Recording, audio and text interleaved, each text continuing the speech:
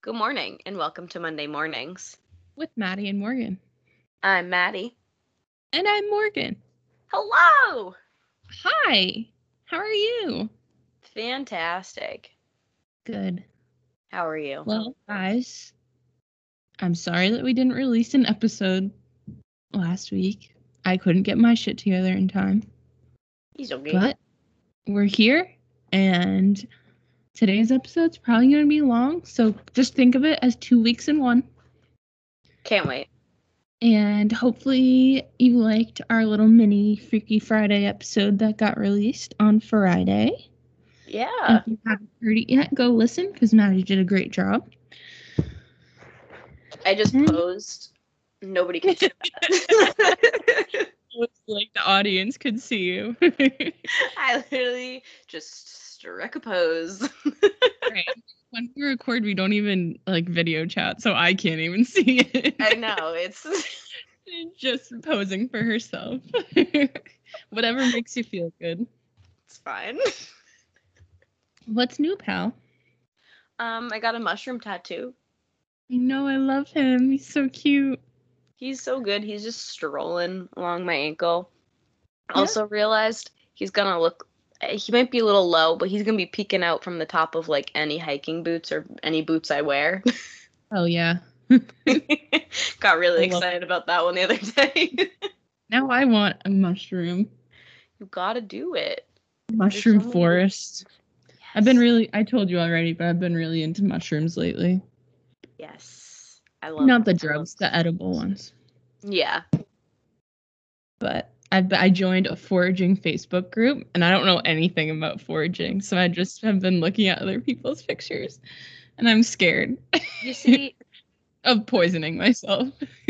One of my favorite things about Morgan is she just joins these Facebook groups. The big veg group.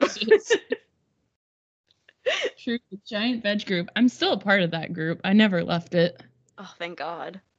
So I get to see all their pictures too. We gotta know, because sometimes we gotta just extend our spooky road trip to across the pond, and we'll have to go to one of these competitions. Just drive across the water. Yeah. Cars do that, right? Yeah. Well, someday they will. Tyler, can you get on that? Thanks. Yeah, Tyler, can you get on that? Thanks. We need a duck boat. Yes. Paint our logo on the side. Today, I'm going to do part 2 of our Long Trail series. I mean, there's only going to be 2 episodes, but I guess you can call it a series. But this one, so you all know that last time I covered general info and history and all that jazz. And today we're going to cover spooky shit that's happened on the Long Trail. Woo. And I probably got a little too into this, so it's probably going to be kind of long. So I apologize. It's okay. I'm so excited. Also, really quick, we should do a haunted hiking series. Yes, I love that.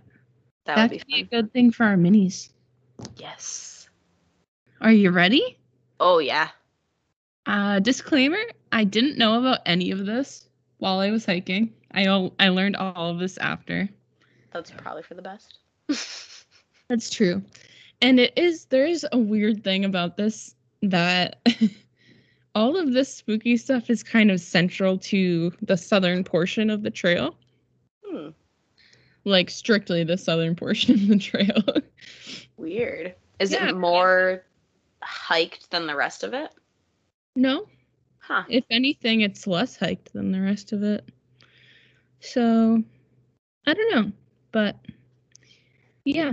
Maybe there's more, but, you can only... Really, we only know about what's been reported, so... Maybe there's something to do with, magnets. Maybe. Well, the first thing I'm going to tell you about is the Bennington Triangle. So I'm sure... I've heard of this one. You've heard all about the Bermuda Triangle, maybe even the Bridgewater Triangle in Massachusetts. Oh, yeah. But did you know, apparently you knew, that there's a Bennington Triangle? I only knew because I haven't listened to the episode on it, but Morbid, I think, has done the Bennington Triangle. Oh, I actually Because, surprisingly did not listen to any podcasts for this one. damn, I know. That's usually the first place I start. same. So I just listen while I'm driving. True. But basically, a bunch of pretty sinister stuff has happened in the greater Bennington area, and it's often based on legends and lore and all that jazz that has basically created this notoriety that has become the Bennington Triangle. It's kind of a non-specific area in the like southwestern part of Vermont, so near Bennington, obviously. Nice. But so basically, what I'm going to do is just tell you about a bunch of stuff that happened, and the majority of it is Bennington Triangle centric, and then I'll go into some other stuff afterwards. But so everything I say now, we're just going to assume is part of the Bennington Triangle. All right. So first, we get to talk about the Glastonbury ghost town. So Glastonbury is a town in Bennington County, Vermont. The town is unincorporated by an act of state legislature in 1937 and is now essentially a ghost town. Oh. The population at the 2010 census was 8. What? Yep. I tried to look up what the 2020 census said, but it hasn't come out yet. So Yeah, they extended a lot of the dates for that one. So we'll know eventually. We'll update you. Okay. Along with Somerset, Glastonbury is one of 2 Vermont towns where the population levels have dropped so low that the town has been unincorporated. And because it was unincorporated in 1937, it's been abandoned for a long time. Wow. Surprising there's still 8 people who live there, though. I know. Allegedly. We don't know. But the town has no local government, and the town's affairs are handled by a state-appointed supervisor. Which I'm assuming is just like the closest town government next to it, whatever. Like, but you guys responsible for them now. Right. Glastonbury was first chartered in 1761 by New Hampshire Governor Benning Wentworth, but settlers did not begin trickling into this rocky, forbidding, mountainous area for some years after that. At the time of Vermont's first census as a new state in 1791, only 6 families inhabited it. These first settlers found life on Glastonbury Mountain difficult, as would residents ever after. And by 1800, they had been replaced by 8 entirely different families. Oh. Of these 8, only 3 would stay on until the next census 10 years later, and only one of these would remain in later decades. That's wacky. Yeah, that's a high turnover. It's also, like, so few people for, like, what? Ugh, crazy. But then again, families back then were big, so who knows? Each family was probably like 20 people. That's true. I'll kind of probably talk about this later, but it's kind of a weird section because it's not, like, overall the elevation isn't super high, but it's a lot of, like, straight up and straight back down rugged stuff that makes being a settler difficult. Understandable. So despite the many hardships that greeted Glastonbury settlers, newcomers continued to arrive in small numbers, and the population grew slowly to a total of 76 people in 1810. Wow. I know. Good for them. The years following 1810 were hard ones for all of Vermont, and by 1840 there were only 53 people left in Glastonbury. Okay. I know. I mean, they've been like, it was what, 8 people 2010, and 1872 they only had 30 something. That's crazy. Or 50 something. Yeah, 53 in 1840. Yeah, that's crazy. After the Civil War, Glastonbury finally began to experience more rapid growth. Business interests in nearby Bennington were eager to take advantage of the vast timber resources, and by 1872 had finally begun construction on a railroad / trolley situation that ran directly up the mountain, which was every time I do that, I'm like, how'd you build that? Why'd you build that? The line ran along Boyles Brook, and terminated at the place where the brook forked. It was an improbable achievement, with some parts of the line climbing as much as 250 feet in altitude per mile. Oh my goodness. Yeah. Remains of the old trolley tracks can still be seen today. Meanwhile, the population had grown to, wait for it, 199 in 1870.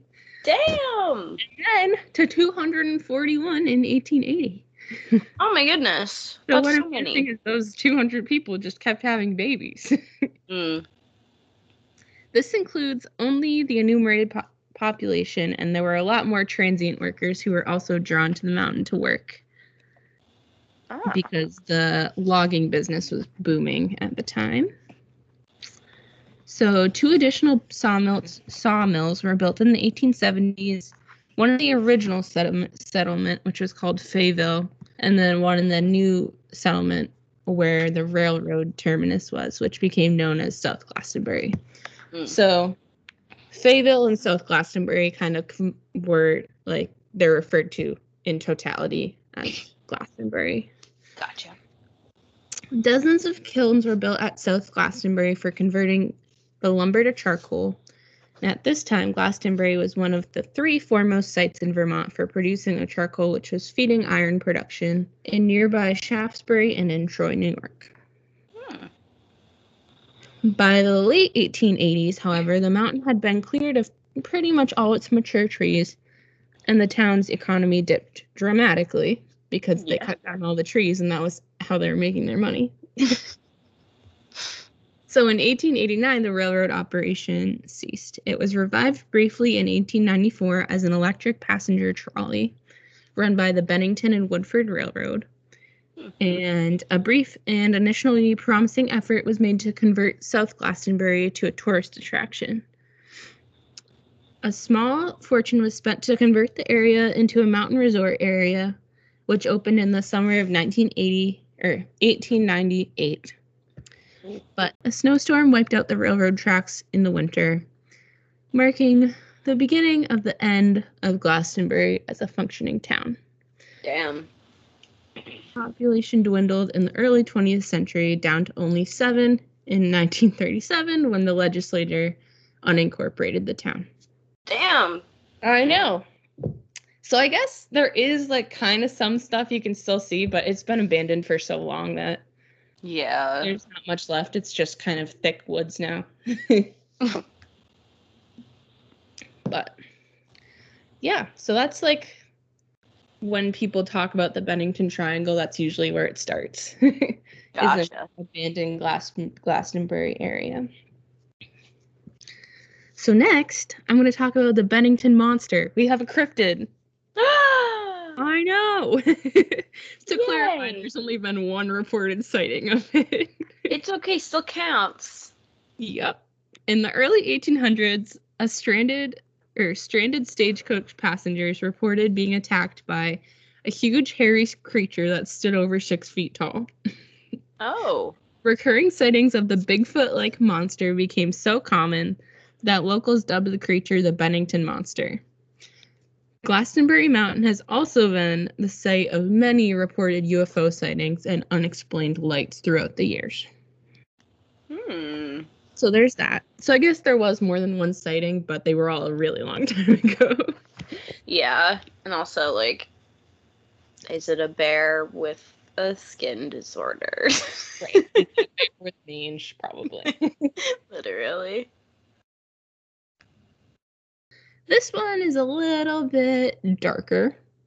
I'm going to talk about the Patch Hollow Massacre. Oh, no. I know. That's not a good word.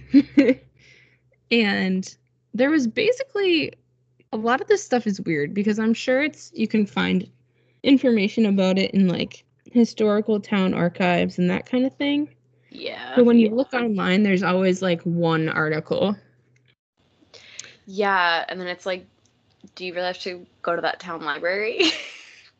Right, exactly. So I'm going to read directly from the 1 article I found.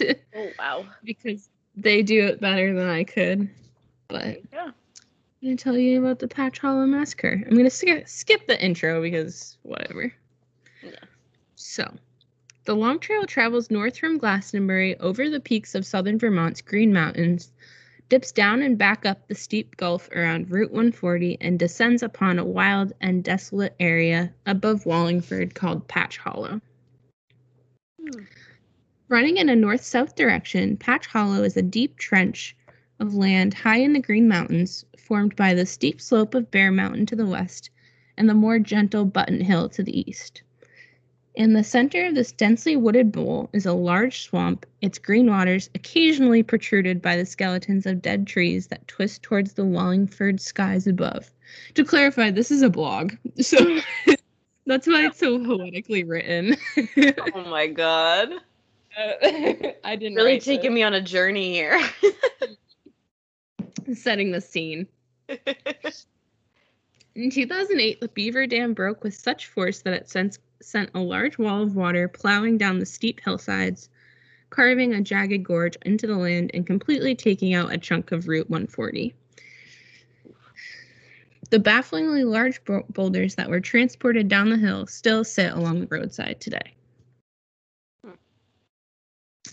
Which, like, of course they do. That 2008 wasn't that long ago.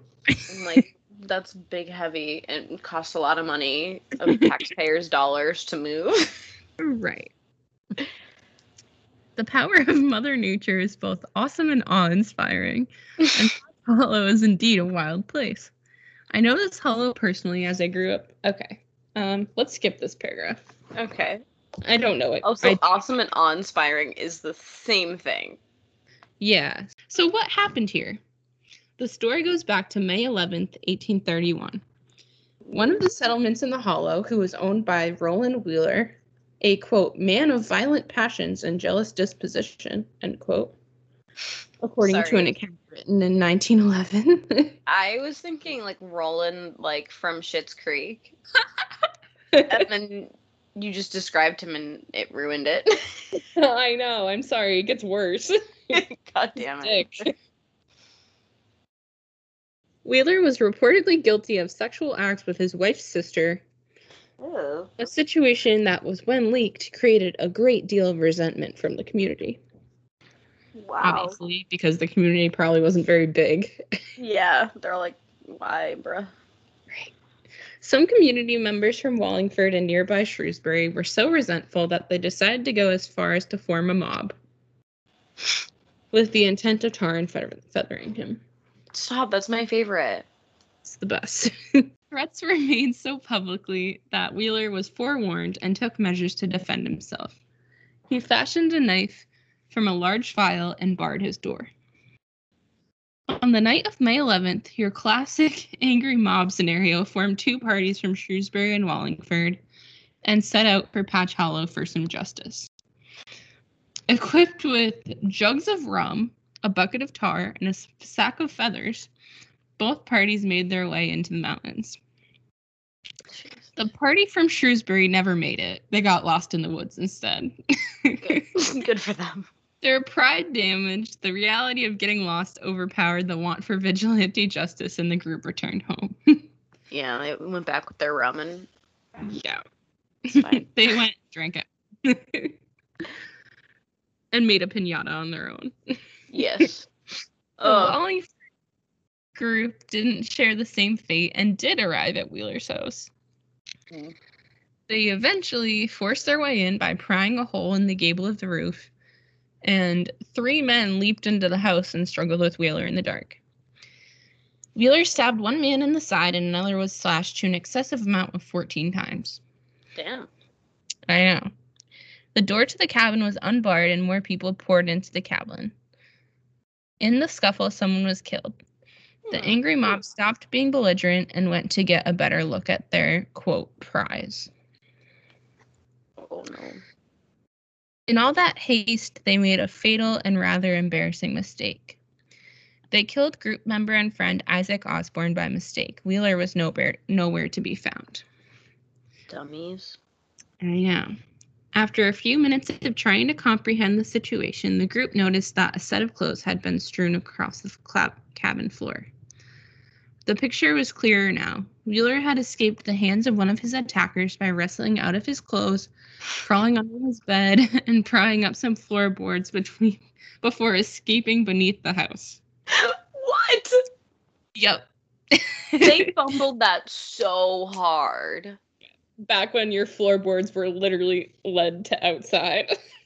Like, what? That also reminds me of the Shanghai tunnels, which is like... Yes. Oh my gosh, we have to do a Shanghai Tunnel episode. Yes. I've been thinking about it for a while, but every time I want to do it, it gets so overwhelming because there's so many good parts. I know, it'll have to be a 2. We'll both do it. Yeah. But anyway, the moment of realization was then sparked under the watchful eye of the Patch Hollow shadows. The mob panicked, most likely all scared because they committed murder that night, and hastily fled the house. Yep. Poor Isaac. I know. Later, I mean, poor Hastings too, honestly. Like, he did a shitty thing, but you don't get to tar and feather somebody for that. Yeah, Wheeler. Later, Dr. John Fox of Wallingford would visit the scene, which he recounted as the most terrible sight he could recall. Oh no. By the light of a candle, Fox saw the, quote, livid body of Osborne on the bed, and the cabin literally soaked in blood. Oh, God. I know. Poor guy. After escaping the blood-stained house, Wheeler decided that spending the night naked in the woods was a safer decision than venturing back into town. Probably. Before dawn, he stole a shirt from the clothesline, walked to the Hartsboro section of town, which is now a ghost town, and a road of the same name, and hid in a barn. Needing clothes, he spent part of the day crudely weaving a dress from rye straw he found in the barn. Excuse me? And then retreating to his sister's home in Pollitt. I know. But after all of that and all that dressmaking, Wheeler is finally caught. No.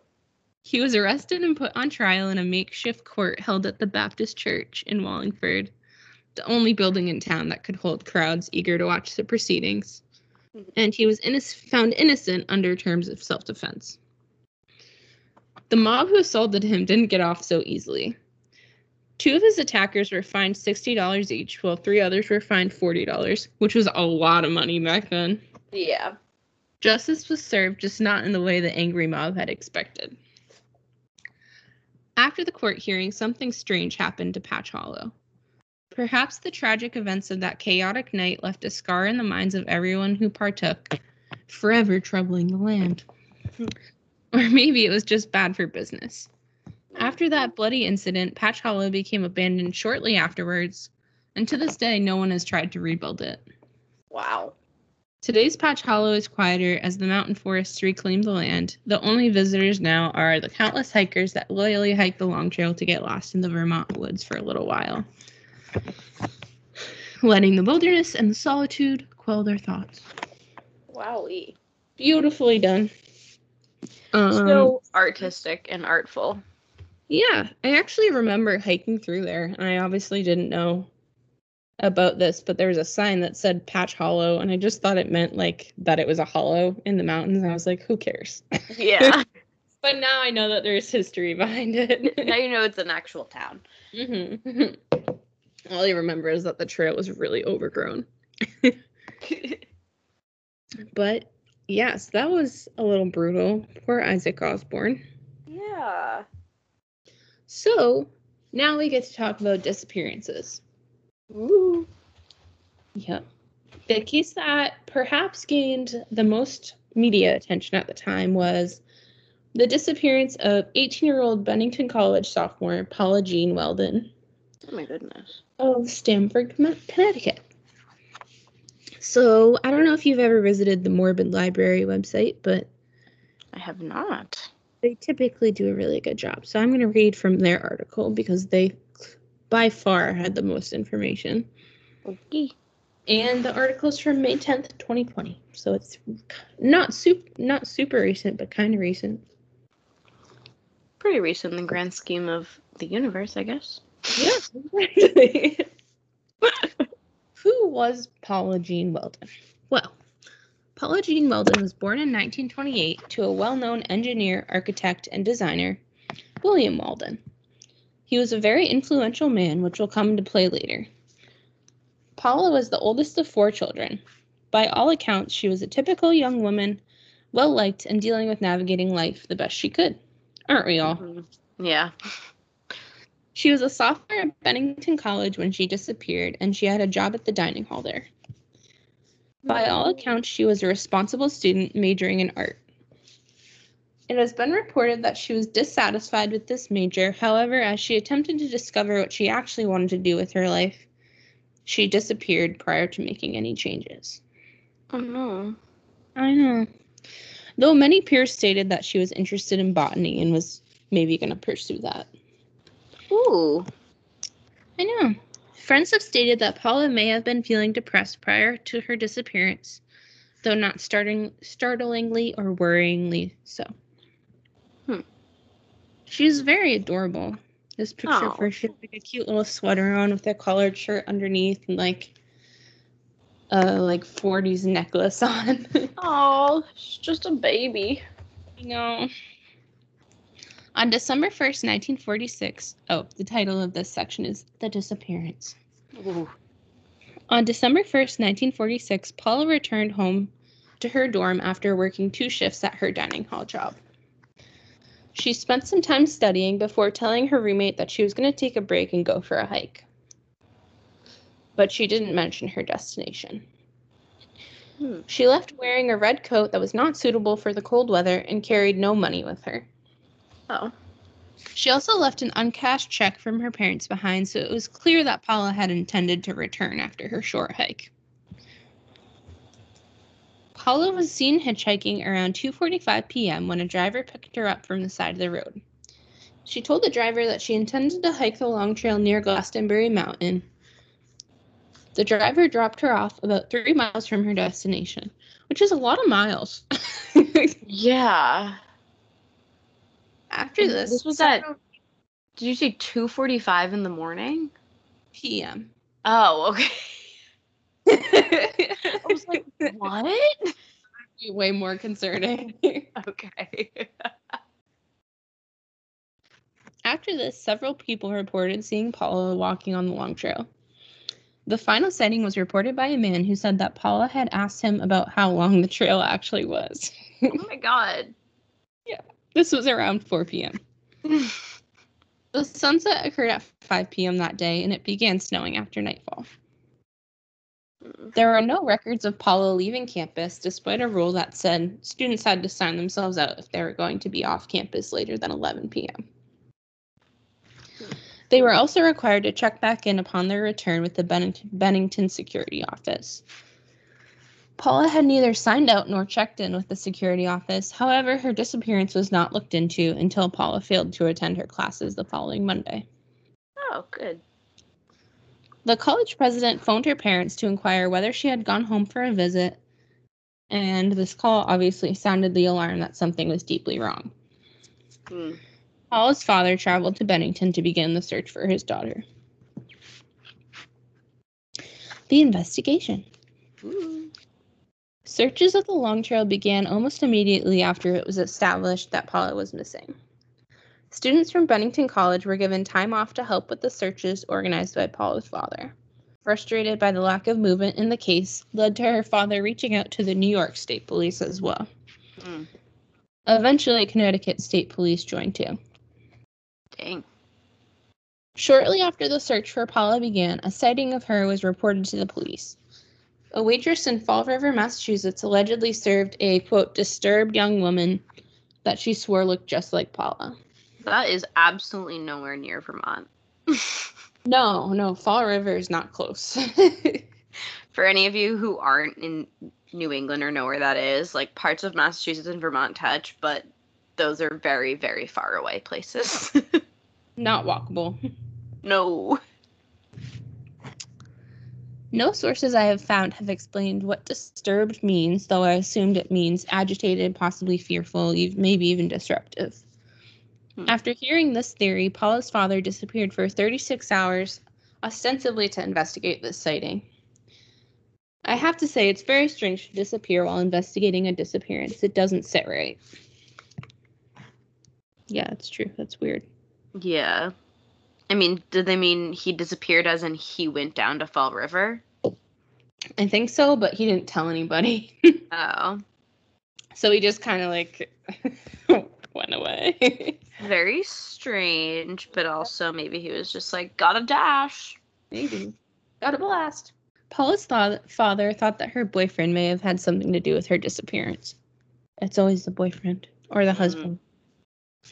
He did not have any qualms about voicing his theory, as he did not approve of this relationship. Yeah. This theory was not taken seriously, however, as the only proof that surfaced supporting it came from a psychic.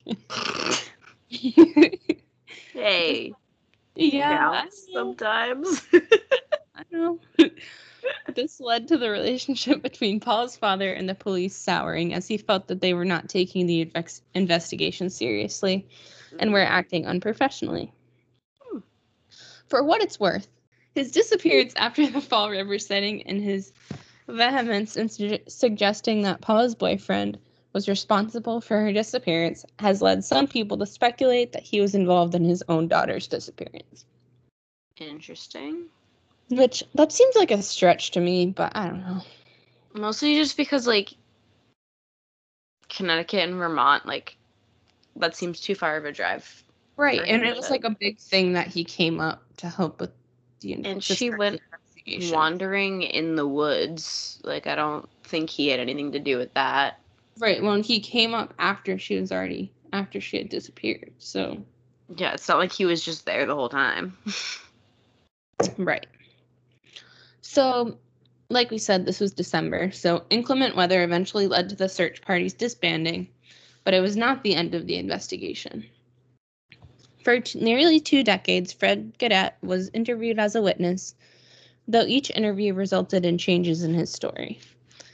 In 1955, Gadet came forward and confessed to knowing where Paula's body was buried. What a tool. Yeah. After intense questioning, however, the lumberjack admitted to making the whole story up to get attention. So he's even more of a tool than we thought. That's so rude. Mm-hmm. Ugh. However, after claiming the confession was false, Gadet apparently drunkenly boasted about killing Paula and hiding her body. Okay, sir. Yeah, so I don't know. I don't know about this guy, but he was never arrested or formally accused. The last actual discovery in the case took place in 1968 when skeletal remains were found near the site of Paula's disappearance. Upon further investigation into the find, the remains were ruled as too old to be Paula. Oh. Yep. The case has remained cold since then, though the details are still shared widely around the internet. That's crazy. So there's a whole section here about theories that's really long. So basically, I'm just going to highlight them. Okay. And then I'm going to talk about the conclusion because it's interesting. Ooh. All right. So the first theory is that Paula got lost, went off the trail, got lost, and succumbed to the elements. Yeah. Which makes sense to me. I mean, she left without a jacket and then it snowed, so. Right, and it's a pretty thick forested area as well, so. Yeah. It seems like if she was asking people about the trail, it seems like she didn't really know where she was going, so. She asked, how long is the long trail? Yeah, so. Funny. You weren't prepared. Right. The second theory is that Paula was murdered. And this can be broken down into 2 theories, which is that Paula was murdered by someone she knew and Paula was murdered by a stranger. But there really doesn't seem to be any evidence that anyone in Paula's life would have motive for killing her. Yeah. And yeah, so I mean, it would be completely random if she had been murdered by a stranger. The third theory is that Paula left to start a new life, not a new knife. A new life. That one doesn't make sense to me because she left. She didn't bring money. She left an uncashed check. Yeah. Those were red herrings, but whatever. That one doesn't check out, in my opinion. No, that one's weird. Yeah. Our final theory is that the Bennington Triangle caused Paula to disappear. Could be. Yep. This theory revolves around the idea that there's something about the triangle that lures people in and vanishes them. Whether it means that they're killed by some malevolent force or they slip between the dimensions, depending on the individual doing the theorizing. I agree. Yeah. I don't know what I think. I mean, I think she probably just got lost and then got eaten by animals after she died. My immediate answer to everything is aliens. That's true. They didn't list that as a theory, but that makes sense to me. Which is weird because it's always the most obvious answer is aliens. I know. I'm surprised they didn't mention that. Weird, but other than that, I think she probably just was unprepared and got lost and didn't really know where she was.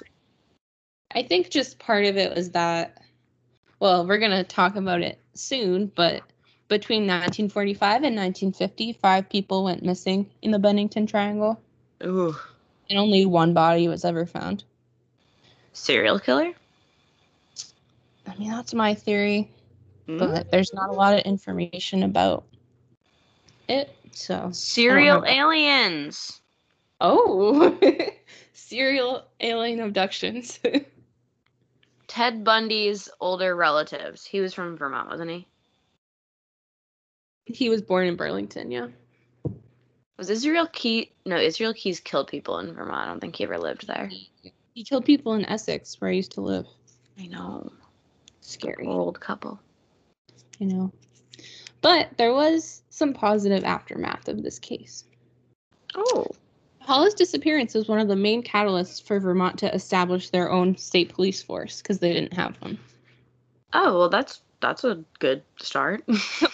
The governor effectively used her as a way to shame legislature for their greediness. They had previously voted the idea of a state police force down because they wanted to save the money. Which is why Connecticut headed the investigation. Yeah. So Vermont State Police Force was formed a year after Paula disappeared in 1947. Good for them. And another event in the aftermath of Paula's disappearance involved legendary horror writer Shirley Jackson. Ooh. Jackson was living in North Bennington at the time of the disappearance, and her husband worked at Bennington College. The disappearance affected everyone in the area, and Jackson was no exception. Her experience of witnessing the aftermath inspired her to write Hangsman, her second novel, which is about a young woman going off to college and losing touch with reality. Oh. Yeah, so that's the disappearance of Paula Jean Weldon. That's wild. Which is by far the disappearance that has the most information about it. Probably because she was a pretty 18-year-old girl. Yeah. So, pretty 18-year-old white girl. They get the most. Financially wealthy background. Oh, yeah. But I'm going to tell you, like I mentioned before, between 1945 and 1950, 5 people went missing in the Bennington Triangle area, and only one body or remains were ever found. So I'm going to briefly tell you about the rest of the disappearances. The second disappearance we're going to talk about is Mitty Rivers, age 75. Oh, wow. Who was a local Bennington hunter and fisherman. He disappeared November 12, 1945, somewhere around Hell Hollow, between Bald and Glastonbury Mountains. Searchers never found any trace of him. Oh my god. Yep. Our next is James E. Tedford, age 65. Tedford. Yeah. It's not known if Mr. Tedford actually vanished near Bennington, but on December 1st, 1949, his relatives reported him upon a Bennington-bound bus from St. Albans. Other passengers reported seeing him sleeping, but when the bus arrived in Bennington, James was nowhere to be found. But his belongings were left behind. What? Trace of him was ever found. No thanks. Rosie is fully headbutting my computer, so I apologize. Our next one, this one's really, I mean, they're all sad, but this one's extra sad. Paul Jepson, age 8 of Shaftesbury. Oh. They're all different ages. Yeah. On October 12th, 1950, this little boy wandered away from his mother's truck in a wooded area, close to where Paula Weldon had vanished. A search of the area with bloodhounds ended abruptly on one spot on the trail.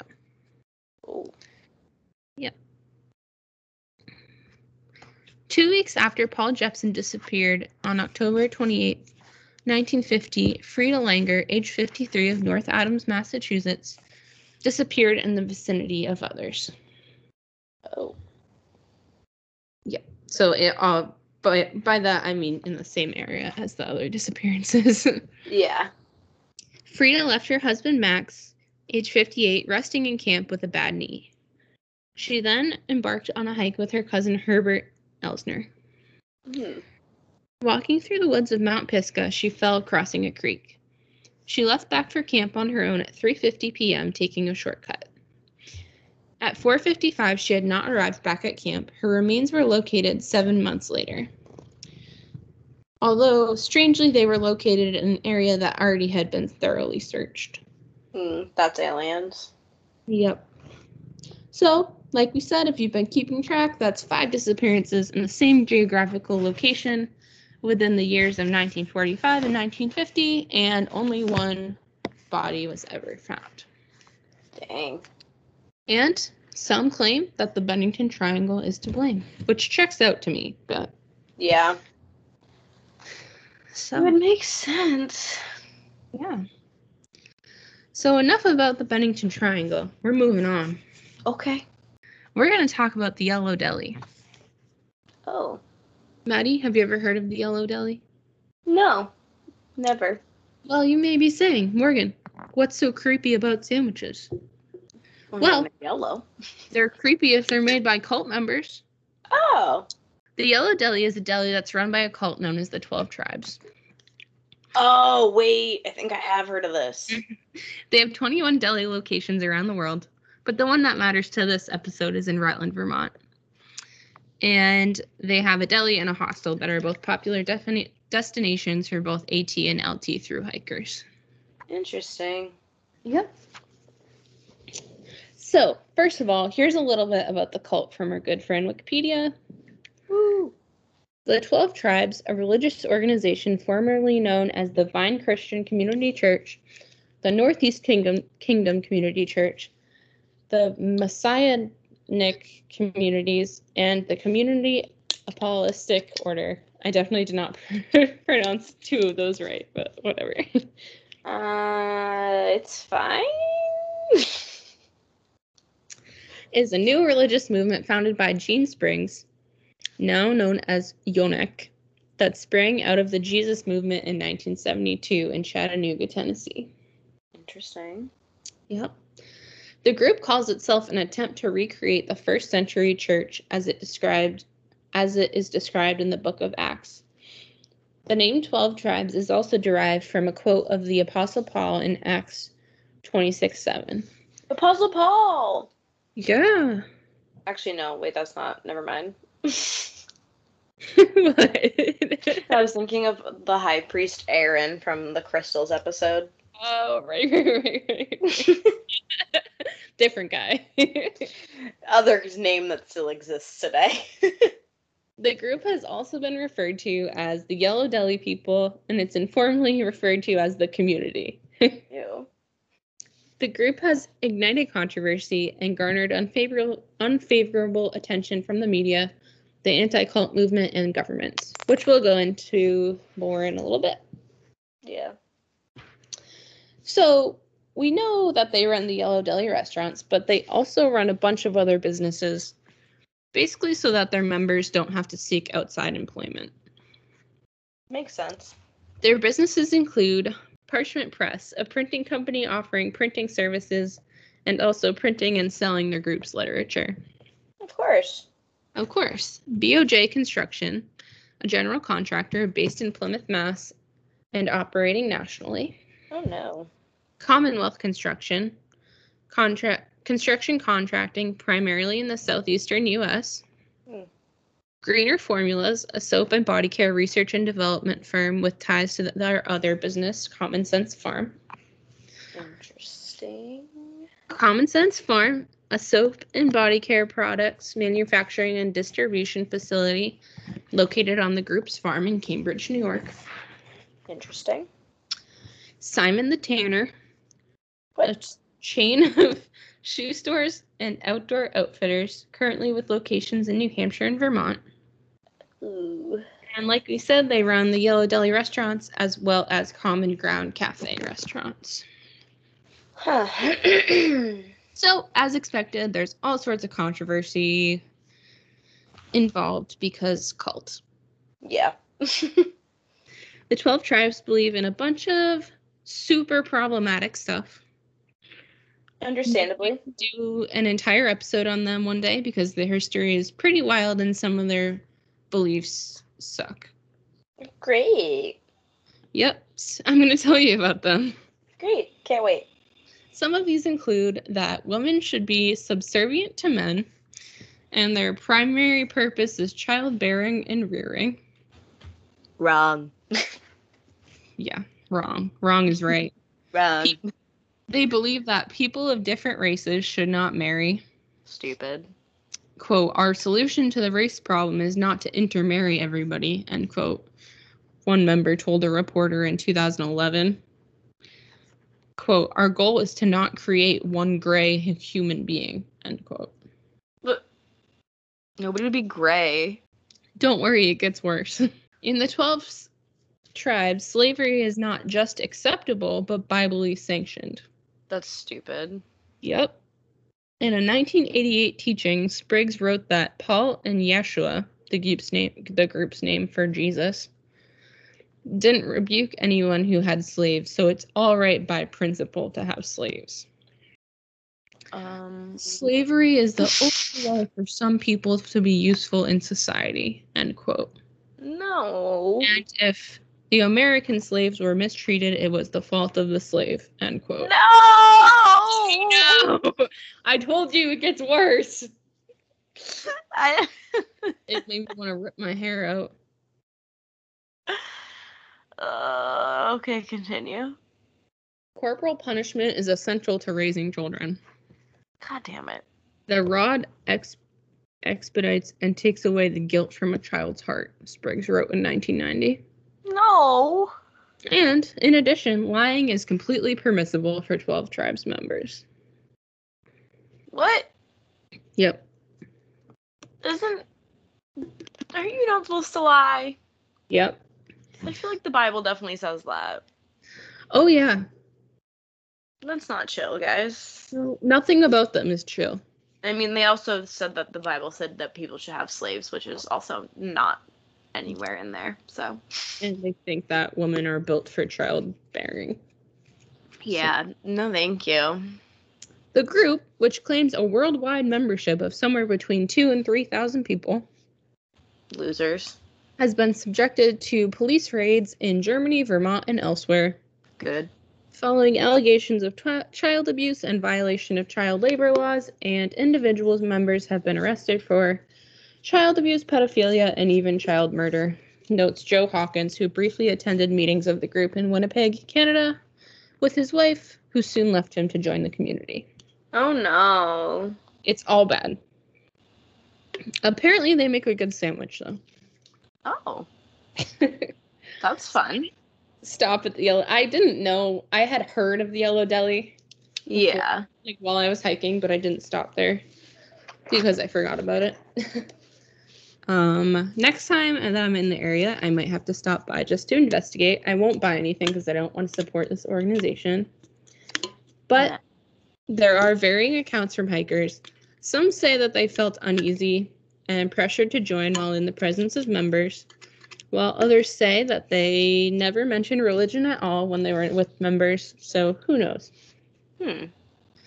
Most of the reviews on TripAdvisor and Yelp and all of that are extremely positive. Oh. And only a handful even mention the 12 tribes. Then they're probably by the actual members of the cult. Right?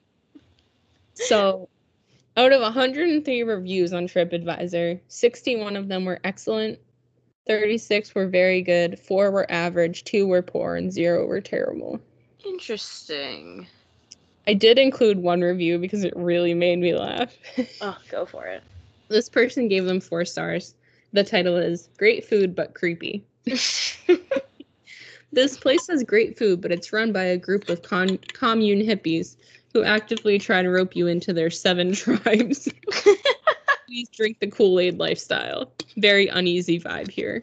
Great sandwiches, though, if you don't mind supporting a cult. Yep. That's so funny. Ouch. So yeah, that's pretty much all I have for creepy stuff along the Long Trail. That was awesome. The Long Trail, like we said before, is 273 miles long. So places like the PCT. Hold on, what is that noise? Sorry, that's my can. The Long Trail, like we said before, is 273 miles long. Mm-hmm. So compared to like the PCT and the AT, there's not as much creepy stuff because it's just a shorter distance. Oh yeah. But yeah, I hope you enjoyed it. Sorry to end on a sad note with the 12 tribes, but it's okay. I guess they have great sandwiches. Apparently, they do grow all their own food. Too bad they believe in slavery and subservient women. Yeah, because the fact that they have like their own like farm and skincare stuff seems pretty cool. Yeah, I think like their hostels for hikers are pretty much free to stay at. Yeah, they probably like sing to you though. Probably hand you all that literature that they print. Yeah. And you got a backpack with it? What the heck? No thanks. Extra weight, no thank you. Buddy system. But, as always, stay tuned next Monday and every Monday for new episodes. You can find us on Apple Podcasts, Spotify, or wherever you'd like to listen. We're on Instagram at Monday Mornings Pod, on Twitter at Monday Mornings P, and we have a Facebook page. We mostly use Instagram. I'm trying to get better about using the other things. Yeah, I don't have Facebook on my phone anymore, so... I also don't know how to use Twitter, so... I'm not in that group. I did tweet a few times while you were hiking, but... I tweet weird things from my own Twitter. I don't know how to tweet like a podcast person, so we'll figure it out eventually, maybe. But if you have any questions or topics that you'd like to have covered in a future episode, you can DM us on Instagram and Morgan will answer. Hit us up on Twitter and maybe I'll answer if I feel like it. But you can email us, which both of us understand how to use email, at mondaymorningspod@gmail.com. If you enjoyed the episode, please rate and review us on iTunes. Tell your friends. Share on your Insta story. We'll send you cool stuff if you do it. Yeah. Refer people. We can do like that incentive thing that people do when they're trying to hire people. Oh, yeah. A referral bonus. We won't hire you, but we'll send you stickers. Yeah. Air high fives. Yeah. But as always, start your Monday mornings the right way with Maddie and Morgan. Bye.